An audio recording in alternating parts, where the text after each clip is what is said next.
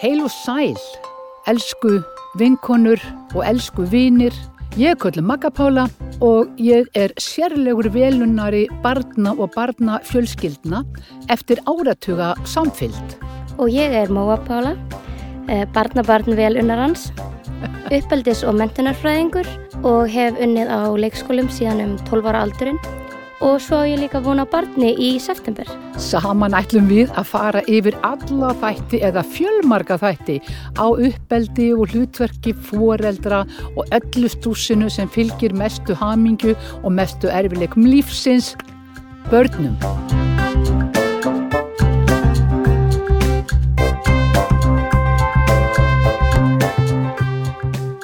Jæja, kæru áheyrendur. Það svo merkilegt að ég hef haft í 40 ár verið að spjalla við foreldra ungra barna, foreldra með unglinga.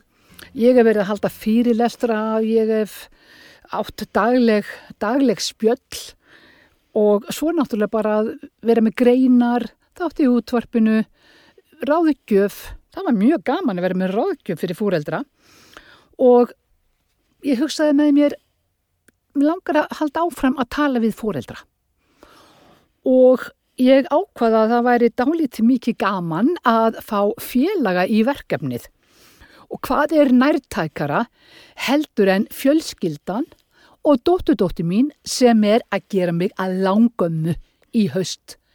Bara ég kemst ekki ennþá yfir þetta, ég fæ fagnaðar bara tilfinningum allan líkamann og hjartaslær örar.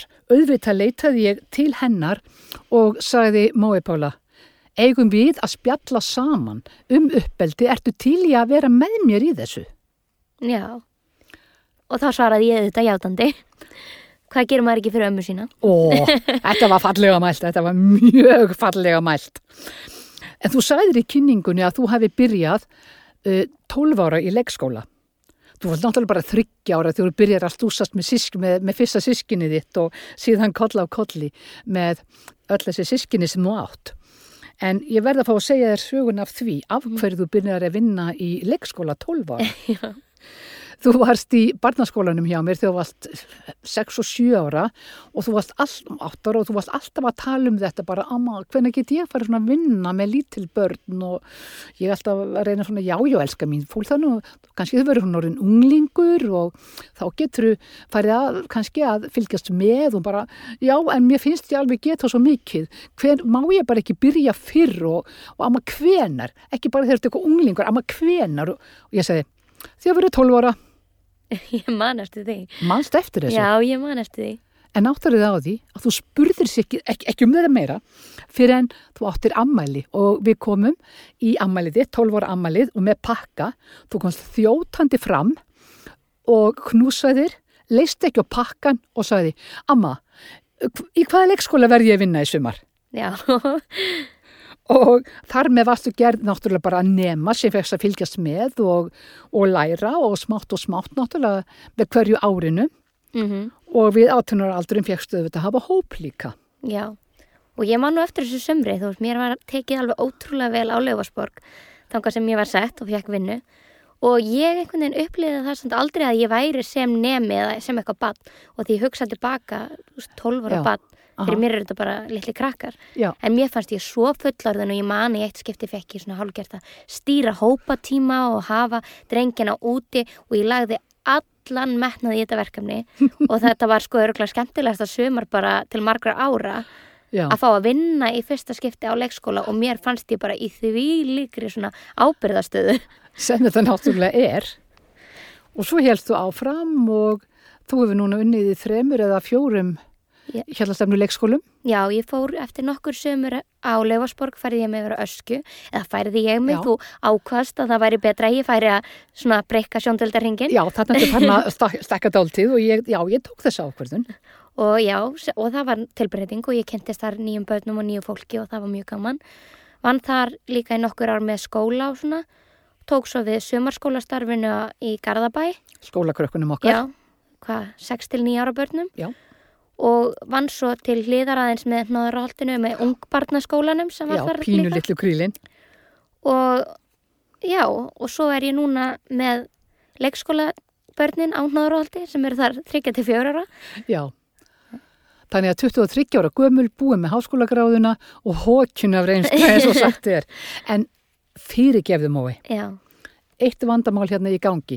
Ég læt eins og ég og þú eigum von á barni. Já. Þótt að ég sé óendanlega hamingjusum að þá verðum við að nefna barnið á föður. Hann á föður. Hann? Já. Er það drengur? Nei, ég tala orðið svo mikið karlega kvenkenni en barnið á föður. Já. Og, jú. Og hann, Já. svo að pappin, Já. er frá Bahamas Já. og hann heitir David. Já. Og við erum alveg ótrúlega spennt fyrir þessu komandi hlutverki, hvort sem það verður stelpa eða strákur.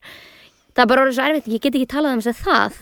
Þannig að það verður annarkvort að vera hann eða hún. Þetta er flókið, en ég get samfærtið um það að þegar upp er staðið að þá, þegar að barnið fæðist, þá mun það ekki skipta neinu máli. Það er ekkert nema tóm hamingja og endalaus gleði. Þú veist, þetta er stærsta hlutverk sem þér og David er falið núna. Þetta er stærsta hlutverkið sem við fáum á ævinni. Já, þetta er mjög spennandi verkefni. Og þú áttaði á því að lífið verður aldrei eins aftur.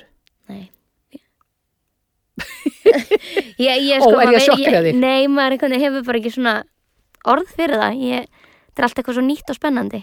Já, það er nefnilega það sem að er. Og það þarf marga í kringum börn. En ábyrðin hvílir alltaf á foreldrunum og svo komum við hinn til að hjálpa og styðja og hvetja og við verðum alltaf til staðar. Barn á það besta skil, eitthvað einasta barn sem að fæðist inn í þennan heim, það á bara það besta skilið. Það er ekkert annað, ekkert öðruvísi. En nóg það, má ég spyrja nærgöngullar spurningar? Já. Ég er ekki búin að spyrja þig um þetta heima. Nei. Gott að gera podcast og þá get ég spurt þig. Alls svona nærgöngulega spurninga. Kæra 23 ára elsta barnabarn dóttur minnar. Var barnið planað? Nei, alls ekki. Alls ekki? En ég meina það bara óvænt ánægja. Og heldur betur velkomni í þessa fjölskyldu. Hugsaði sér örugglega bara fáar fjölskyldur tilbúnar í að taka á móti börnum og okkar. Já, það verður að játast að við erum dálítið barnasjúk. Við elskum börn, það er ekkert hægt að segja neitt annað. Öll börn velkomin. Og mamma þín, einkadóttir mín, hún á náttúrulega 5 börn. Stefnir þú á sama fjölda? Ég veit ekki með það. Það sem hún er búin að vera að eiga okkur á 20 ára tímabili. Já. Og þegar hún nefndi það um daginn þar sem hún var að keyra litla bróður minn í leikskólan að hún væri núna búin að vera að keyra börn í leikskólan í tæp 22 ár þá fjallust mér eiginlega hendur. Ég efast að ég muni gera það sama. Þannig að full langu tími. Þetta er kannski óþarlega mikið en málið er að hvert einasta barn það er óendanlega hamingja þegar það kemur í heiminn og sama hvernig allt snýst og velkist í kringum það að þá samt sem áður þá er þetta stærsta og merkasta gjöf sem að við getum fengið og hvert einasta nýtt barn það er eins og bara ný von fyrir heiminn það er eins og nýtt tækifæri fyrir okkur öll það kviknar einhver neisti sem lýsir af og við sækjumst öll í að fá að halda á litlu barni hefur þið tekið eftir þessu Algjörlega. Nei, ég man eftir því að einhverju sinni þegar varst lítil þá fórum við Lilja, konu mín og amma þín með þig upp í Hallgrímskirkju að horfa útsýnið og það kannski verið svona 5 ára eða allt líkt og svo var organistin að æfa sig í kirkjunni niðri. Við fórum inn og hlustuðum og þú varst mjög alvarleg á svipinn, satt graf kyrr sem var var sjaldgæft ADHD barnið við höfum að tala meira um það síðar en þú sast grafkyrr og þegar við fórum við lættumst út og þegar við vorum komin rétt út fyrir að búið að loka dýrunum gætilega og eftir okkur þá sagðiru mér finnst ég eitthvað svo heilög eftir að hafa hlustað á þessa tónlist. Ég var svo heilög í kirkju. Þetta er bara eins og ég sé nýbúin að halda á litlu barni. Þá þá hafður eignast frændsískin og fengið að halda á nýfættu barni og þér fannst þú vera svona heilög, alveg eins og hefði hlustað á æfingu hjá organistanum í Hallgrímskirkju. Þú barst þetta saman. Mér veist ég eitthvað hafa verið svo voðalega djúpt barn, þannig að Já, hefur þetta eitthvað minnkað? ég held að rétt að vona ekki. Nei, en þetta tilfinningin sem við fáum öll. Og ég þekki þetta þegar að eins og á vinnustöðum kvenna og það kemur einhver af hópnum búin að eignast barn og kemur að sína og allt þetta, standa allir í röð að fá að halda barninu. Af því að lítið barn, það heilar okkur. Það heilar okkur og bara heila starfsemin, hún breytist á meðan þú ert að halda á þessu litla barni. En það líka svo merkilegt hvað allir mýkjast þegar þeir eru sjálf lítil börn. Því að það hefur sýnt sig á deildinni okkur á leikskólanum að þeir eru þarna nokkrir sem eiga yngra systkini. Já. Og þegar foreldrar eru annarkvort að koma með drengina eða sækja þá og hafa litla barni með í burðavagninum sínum, þá flikkjast allir drenginir okkar bara samt 2 ára að barninu með svo mjúkar hendur og vilja að fá að snerta og sjáðu litla barni og röddin þeirra verður svo mjúk. Já. Þannig að einhvern veginn meiri segja sko lítil börn mýkjast að því að sjá unga börn. Já, af því að allt ungviði, þetta gildir að samum lítil lamb eða lítil kettling eða lítil kvolp. Já.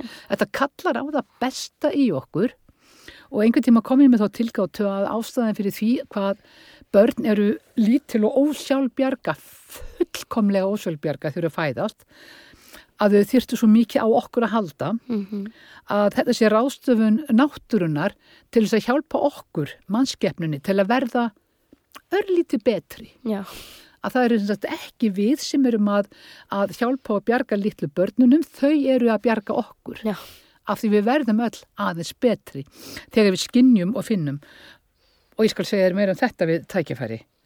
En svo eru frábæri þættir á Netflix, Babies. Ég er alveg eftir að kíkja á þá. Fyrsti þátturinn, hann er mjög merkilegur, þú verður einlega að horfa á hann. Það er meðal annars verið að sýna að þessi breyting á heilastarfsemi sem verður hjá móðurinni við að vera með lítið barn. Já. Það sem verður bara ákveðna heila breytingar, þannig að hún er einhvern veginn opnari, meira verndandi, blíðari og með mjúkur röddin og allt þetta. Pabbi sem er mjög virkur í hlutverkinu með litla barnið sitt, hann fær sömu heilabreitingar. Og ég trú ef við getum tekið þetta lengra og hreinlega sagt að alltaf því að við erum annars börn, að þá gerist eitthvað ekki bara í hormónaflæðinu, heldur bara í heilastarfseminni, þannig við verðum öll betri manneskjur. Þannig að þú ert að koma með þetta litla kríli til að við getum öll æft okkur í að verða betri manneskjur. Og við betri fjölskylda. Já.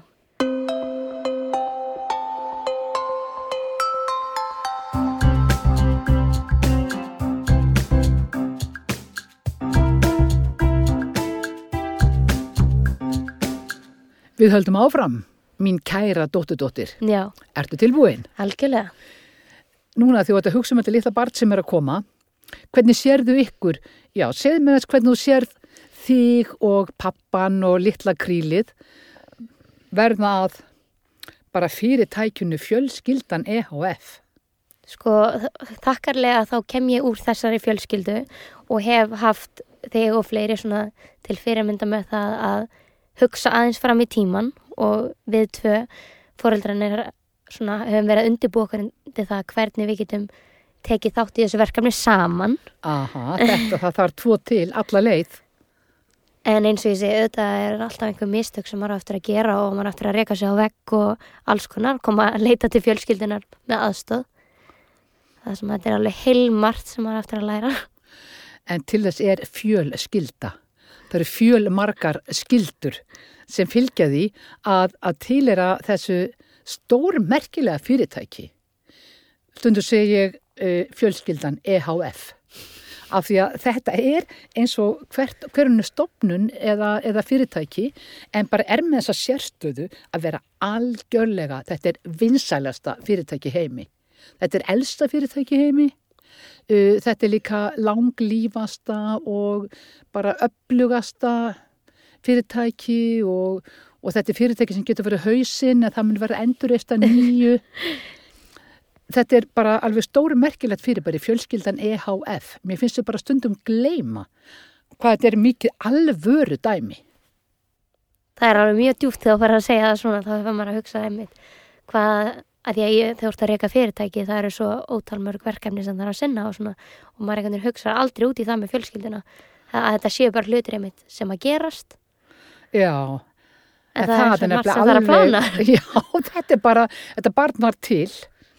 Eitthvað þurfti að gerast til þess. Já. Og svo þarf bara alltaf eitthvað að gerast núna.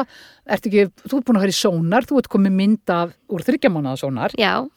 Það gullfallega barn, það er mjög líkt ömmunni. Alveg eins og amman. Nei, en það er svo margt sem þarf að gerast alla leið og þú þekkir það, þú ert að vinna í leikskóla með börn. Já. Þú færð smá hvíldartíma. Já, ég er að meina að maður kemst ekkert í gegnum daginn án skipulags. Nei, það verður alveg það sama að þetta litla hvíli er komið að kannski það voru enginn að koma og hlaupa og leysa þig af svo þú komið sér smá samveru eða smá hvíld eða og það er ekki umsamin vinnutími. Heldur betur ekki. Nema þið þurfa að plana þetta. Þetta er bara fyrirtæki, þið þurfa að plana þetta. Þið þurfið að spjalla. Hver verður aðalega heima? Hver mun vakna á nóttunni? Hvað eru þið að ræða á svona praktískum málum? Ég veit að það er heilmikið eftir að meðgöngunni, þetta er samt svo spennandi og af því að mér er málið skilt þá veit ég að þið eruð að ræða. Já. Og eins og segi, við erum samt ekki komin svo langt einmitt að fara út í svona, svona hlutverkaskiptingu en það er nú kannski ekki seinna vænna en að fara að hafa hugan að því sem maður sé allan búin að gera sér í svona hugalund hvaða verkefni eru fyrir hendi og hvað þarf að gera á daginn og svona. Nei, hugsaðu þér, ef þið væri að stofna fyrirtæki saman sem fengið 3. starfsmannin til ykkar núna síðsumars og þessi nýja starfsmaður væri liðónýtur, væri eingöngu í þjálfun og myndi bara auka álægið á ykkur þessum 2 starfsmönnum sem fyrir eru. Þið myndu draga andan djúpt, þið myndu skoða fjárhagsáætlunina, þið myndu athuga með ársplanið hjá fjölskyldinu EHF og þið myndu ræða hver er númer 1 sko í að leiðbeina og kenna þessum einstaklingi, þessum litla nema sem er að koma til ykkar í verknám og hvernig ætlið þið að sinna þessum verkefnum með viðkomandi og þetta væri alveg gert allt úr þessu öllu saman. Þið væri ekki bara í stanslausum fögnuð og tilhökun. Nei. En ég er samt ekki að taka fögnuðin frá. Nei. En nú ætla ég að segja nefnilega eitt sem er alveg leiðinlegt. Ömmur mega það. Ömmur sem hafa unnið með börnum og barnafjölskyldum í 40 ár, þær eru alveg með smá rétt á að segja hlutina. Já, eitthvað leiðilegt. Þú varst að segja, já, kannski þurfum við að fara að huga því hvernig þið ætlið að hafa þetta. Já. Við erum alltaf, og ég þekki það svo sjálfur mér, við erum alltaf einhvern veginn að bæta líf okkar, stundum teksta og stundum teksta ekki, en þegar að koma breytingar og við ætlum að plana og gera eitthvað, full af góðum vilja, full af bara góðum ásetningi, við ætlum að leysa þetta frábærlega. En svo kemur bara hver dagurinn og fætur öðrum og allt er svona bara stundum svolítið erfitt og stundum allt í lagi og allt er á milli. Að veistu hvað hefur mest spágildi fyrir það hvernig þið munuð haga ykkur sem foreldrar? Hvað er það? Það er hvernig þið hagið ykkur núna. Finnst þetta ekki sorglegt? Þá held ég með frá frábær. Já. Ok, segðu mig frá sambandinu ykkur núna. Já, nú bara, hann vinnur þess að líka á leikskólanum, þannig að við erum nú bara vön að takast á við fjölda af drengjum yfir daginn og börnum og stunda mikla samvinnu þar. Já. Þannig að hver er það sem vaknar fyrst á mótnana? Ég verð nú eiginlega að taka það að það er ekki ég. Það er nú eiginlega bara að það þarf að koma mér fram úr rúminu á mótnana. Já, þannig það er verkefni sem að samstarfsmaðurðin í þessu fyrirtæki hefur tekið að sér, dásamlegt. Hver sér nú þvottinn? Það er sameiginlegt verkefni, eða það er meira hann þvær þvottinn og ég brýt hann saman. Já, það er mjög skemmtilegt. Sko samvinna þannig ekki að vera þannig að allir séu að gera það sama í einu. Þið þurfið ekki að standa bæði og setja í þvottavélina leið. Gott og vel, þannig að hann setur í vélina og þvær og þú klárar dæmið. En góð skipting. Gott og vel. Er eitthvað sem við gerum bæði saman alltaf eins og vasku upp eða? Nei, þetta nú bara meira svona eftir annarkvort eldaði eða þá að vannaða eldar, þá setur hitt í vélina og svona. Já. Já, ég myndi að segja að það væri svona mest allt samvinnu verkefni. Já. Og ég ætla að hugsa að ég þakki þínu kannski mest að hafa þennan svona mun þar sem hann ekki frá Íslandi. Aha. Að þá er alinn upp að mömmu sinni, þannig að hann hefur þessa svona óendanlegu kvenvirðingu að aðstöða konur og hjálpa mömmu og svona. Já, segðu okkur aðeins meira frá föður þessa litla krílis sem við erum að ræða. Hann er frá Bahamaeyjum og ég veit nú ekki hvort að þekkist þar eitthvað svona Karl Rembu eitthvað líklega eins og alls það í heiminum, en hún hefur allan ekki farið í hann. Þannig að ég er allan að vona að þetta verkefni eftir að verða svona einfaldar en hjá mörgum, allavega þar sem að ég hef þannig annan einstakling sem er svo fyllilega tilbúin að takast á við sitt hlutverk. Já, en það hefur áhrif í alls konar áttir og það er nokkuð sem þið þurfið að hafa inn í myndinni þegar þið eruð að plana að þið eru 2 starfsmenn sem komið úr ólíkum menningarumhverfi, ólíkum fjölskyldum, en eins og þú segir, það getur verið hjálp fyrir pappan sem er að fara að undirbúa sig fyrir þetta hlutverk, að hafa verið virkur í sinni fjölskyldu. Já. Þannig að til lukku með það. Takk fyrir. Og hvernig líst honum á Ísland? Er nokkur hættans að þið fara að flytja úr landi með barnið? Nei, við erum ekkert að förum. Honum finnst það alveg æðislegt og finnst veturinn alveg frábær og snjórinn. Eitthvað sem við Íslendingarnir þolum ekki og það finnst honum algjört æði. Já, ég man eftir, ég sá þegar hann var að leika við systkini þínu, við hinn barnabönni mín í snjónum sem kom fyrst og þetta var stórkostleg sjón að sjá þau veltast þarna og hann var svo mest hamingjusamur af öllum. Aldrei séð þetta áður. Það er svo lítið barn á jólum bara. Ó já, þannig er þetta. En þetta auðgar og stækkar heiminn fyrir barnið að fá fleiri og fleiri menningaráhrif og annars slíkt. Þannig að gefið gaum að því hvernig þið eruð að sinna málunum og það mun segja okkur mikið hvernig mun ganga, þannig hann verður eftir vilt alltaf meira á næturvaktinni með barnið. Heldur en þú? Já, ég hugsa ég gera núna fyrir því. Það sem þú ert vön að þurfa að sofa mikið. Ansi mikið. Það er þekkt í fjölskyldunni að þegar það tókst að svæfa þig yfir höfuð, stundu þurfti nánast að sitja ofan á þér, elsku ofvirka barnabarn. Hvaðan ætli ég að hafa það? Ertu að horfa á ömmiðina á móti þér? Já. Sem er með ADHD líka? Ég er að horfa á hina MP á móti mér. Þetta getur náttúrulega enda með að við fengjum dálítið við getum fengið dálítið rest barn. Þú fórst í sónar, hvað varst að segja? Það var ekki erfitt að ná bara mynda af krílinu? Jú, ég bara skildi ekki hvert hún ætlaði með leitarpinnan þar sem hún fór þannig út allt og allan magan og sagðist að reyna að elta barnið. Þar sem það sneri sér, sparkaði og ég veit ekki hvað og hvað. Já, þá veit ég alveg hvað er að fara að gerast, hvers konar kríli við erum að fara að fá. Og þá kemur einn svona lokaræða frá ömmunni, einn lokaræða. Þau eru svo einstök, þessi börn þegar koma í heiminn. Þegar ég var að byrja í grunnnámi í uppeldisfræði og var svo lánsum að læra mikið barnasálfræði líka og það var verið að kynna hugmyndir eins og það er að börn koma í heiminn og þau eru bara tabula rasa, þau eru bara óskrifað blað. Og svo bara mótum við þau með uppeldinu. Það hljómaði náttúrulega mjög spennandi fyrir uppalanda að geta haft áhrif. Bara móta allt. Bara móta heila kynslóð, en ég fylltist alltaf samt ákveðnum grunnsemdum. Og ég var svona, og eftir sem ég kynnist fleiri börnum, þá leyfið mér að fullyrða, það er ekki til 2 eins börn. Nei. Ég hef unnið með 100, kannski 1000 barna. Ég hef ekki ennþá hitt 2 börn eins. Og hvað þau koma með sterkan karakter sem þú finnur á fyrstu dögunum, fyrstu vikunum eftir þau fæðast. Þau koma með eitthvað óendanlega mikið með sér, miklu meira en við vildum trúa hérna á árum áður. Það var alltaf sagt að 4. brygði til fósturs. Það þýddi að 4. að barni væri uppeldið. Nú 3/4 koma þá einhvers staðar annar staðar að. Einhvern tíma bjóði mig til þá kenningu að 4. kæmi, svo var líka sagt hérna í gömlum íslenskum kultúr að fjórðungi brygði til nafns.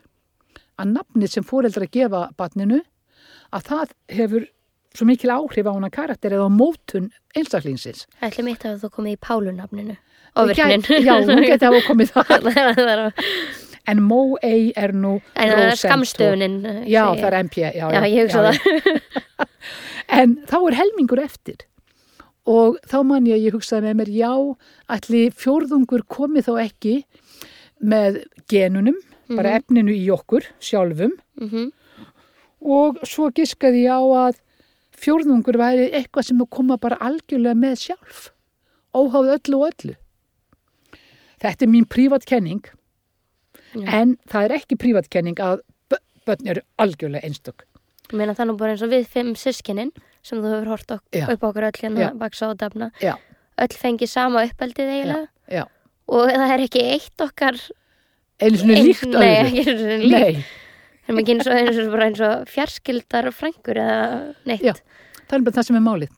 Gjörsamlega einstakt og þannig það og allt sem koma með, sumt að ég verður erfitt, sumt að ég dásamlegt, en ég ætla líka að segja þér það að það sem að kennir okkur mest, það að glíma stundum við erfiðleika. Þú ert búin að æla núna á morgnana í 3 mánuði fyrir þetta litla kríli.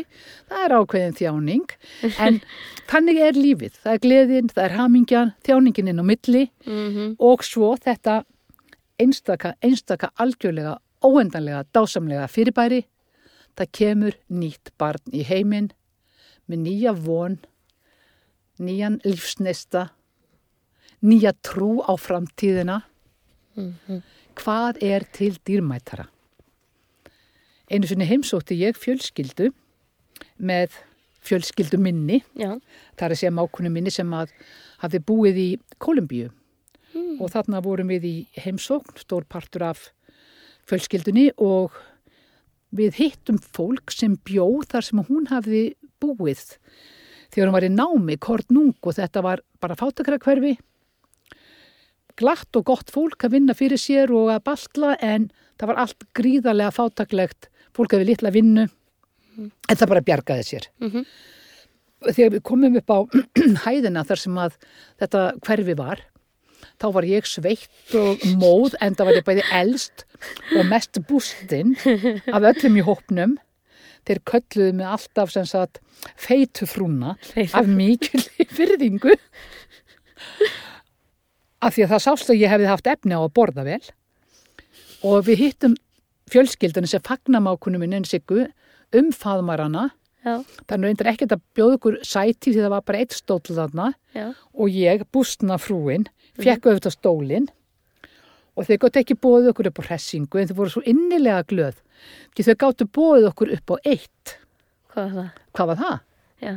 Getur ímyndið hvað þessi fjölskylda sem vildi sýna okkur kærleika og umhyggju og gefa eitthvað reglulega yndislegt og gott frá þeim til okkar. Þau sögðu okkur frá því að dóttirinn á bænum væri nýorðin 14 ára og væri búin að eignast barn. Það var enginn í neinni streitu við því, þessi börn bara koma og það klambrað einhverjum kassafjölum til viðbótar utan á hina kassana og þar getur hún verið með barnið. En þau sögðu okkur við mættum öll fá að halda á barninu. En dásamlegt. Hitinn var eitthvað á 4. stig, rakinn í loftinu var hátt í bara 100 gráður. Og ég satt þarna í stólnum og það bogaði að mig svitin, hann bara rann niður, andlitið og allstaðar og af því að ég var feita frúin, átti ég fyrst að fá að halda á barninu, hvílíkur heiður og þeir kom og lögðu það í kjöltuna á mér og þeir brostu til mín öll, bara það styrndi á augun í þeim, þeir voru svo stolt að leyfa mér að halda á barninu þeirra. Og ég satt með þetta dásamlega fallega barn eins og öll börn og ég byrjaði að kissa það á höfuðið. Við förum alltaf að kissa börn á höfuðið til að fá einhvern veginn þennan stórkostlega lífsanda frá þeim. Og skyndilega opnuðust tárakirtlarnir. Og tárin streymdu líka algjörlega niður stjórnlaust. Ég var samt ekki með ekka. Bara skyndilega þessi tár voru upplifunin að því að vera við upphaf lífsins. með þessu fólki sem skildi að það dýrmætasta sem það átti var þetta pínulitla nýfædda barn og það gat leyft vinum sínum fólkinu frá útlöndum að fá að halda á því. Þú hefur kannski verið svona heilög eins og mér fannst ég vera þegar ég var barn. Ég var svo heilög að tárakirtlarnir opnuðust, algjörlega. Lítil börn eru heilög, erum við góðar? Já, ég held að. Takk fyrir spjallið, elskan mín. Já, takk fyrir spjallið, amma. Það er alltaf svo gaman að tala við þig. Og takk öll sem að hlustuðuð. Við munum halda áfram. Gaman að vera með ykkur.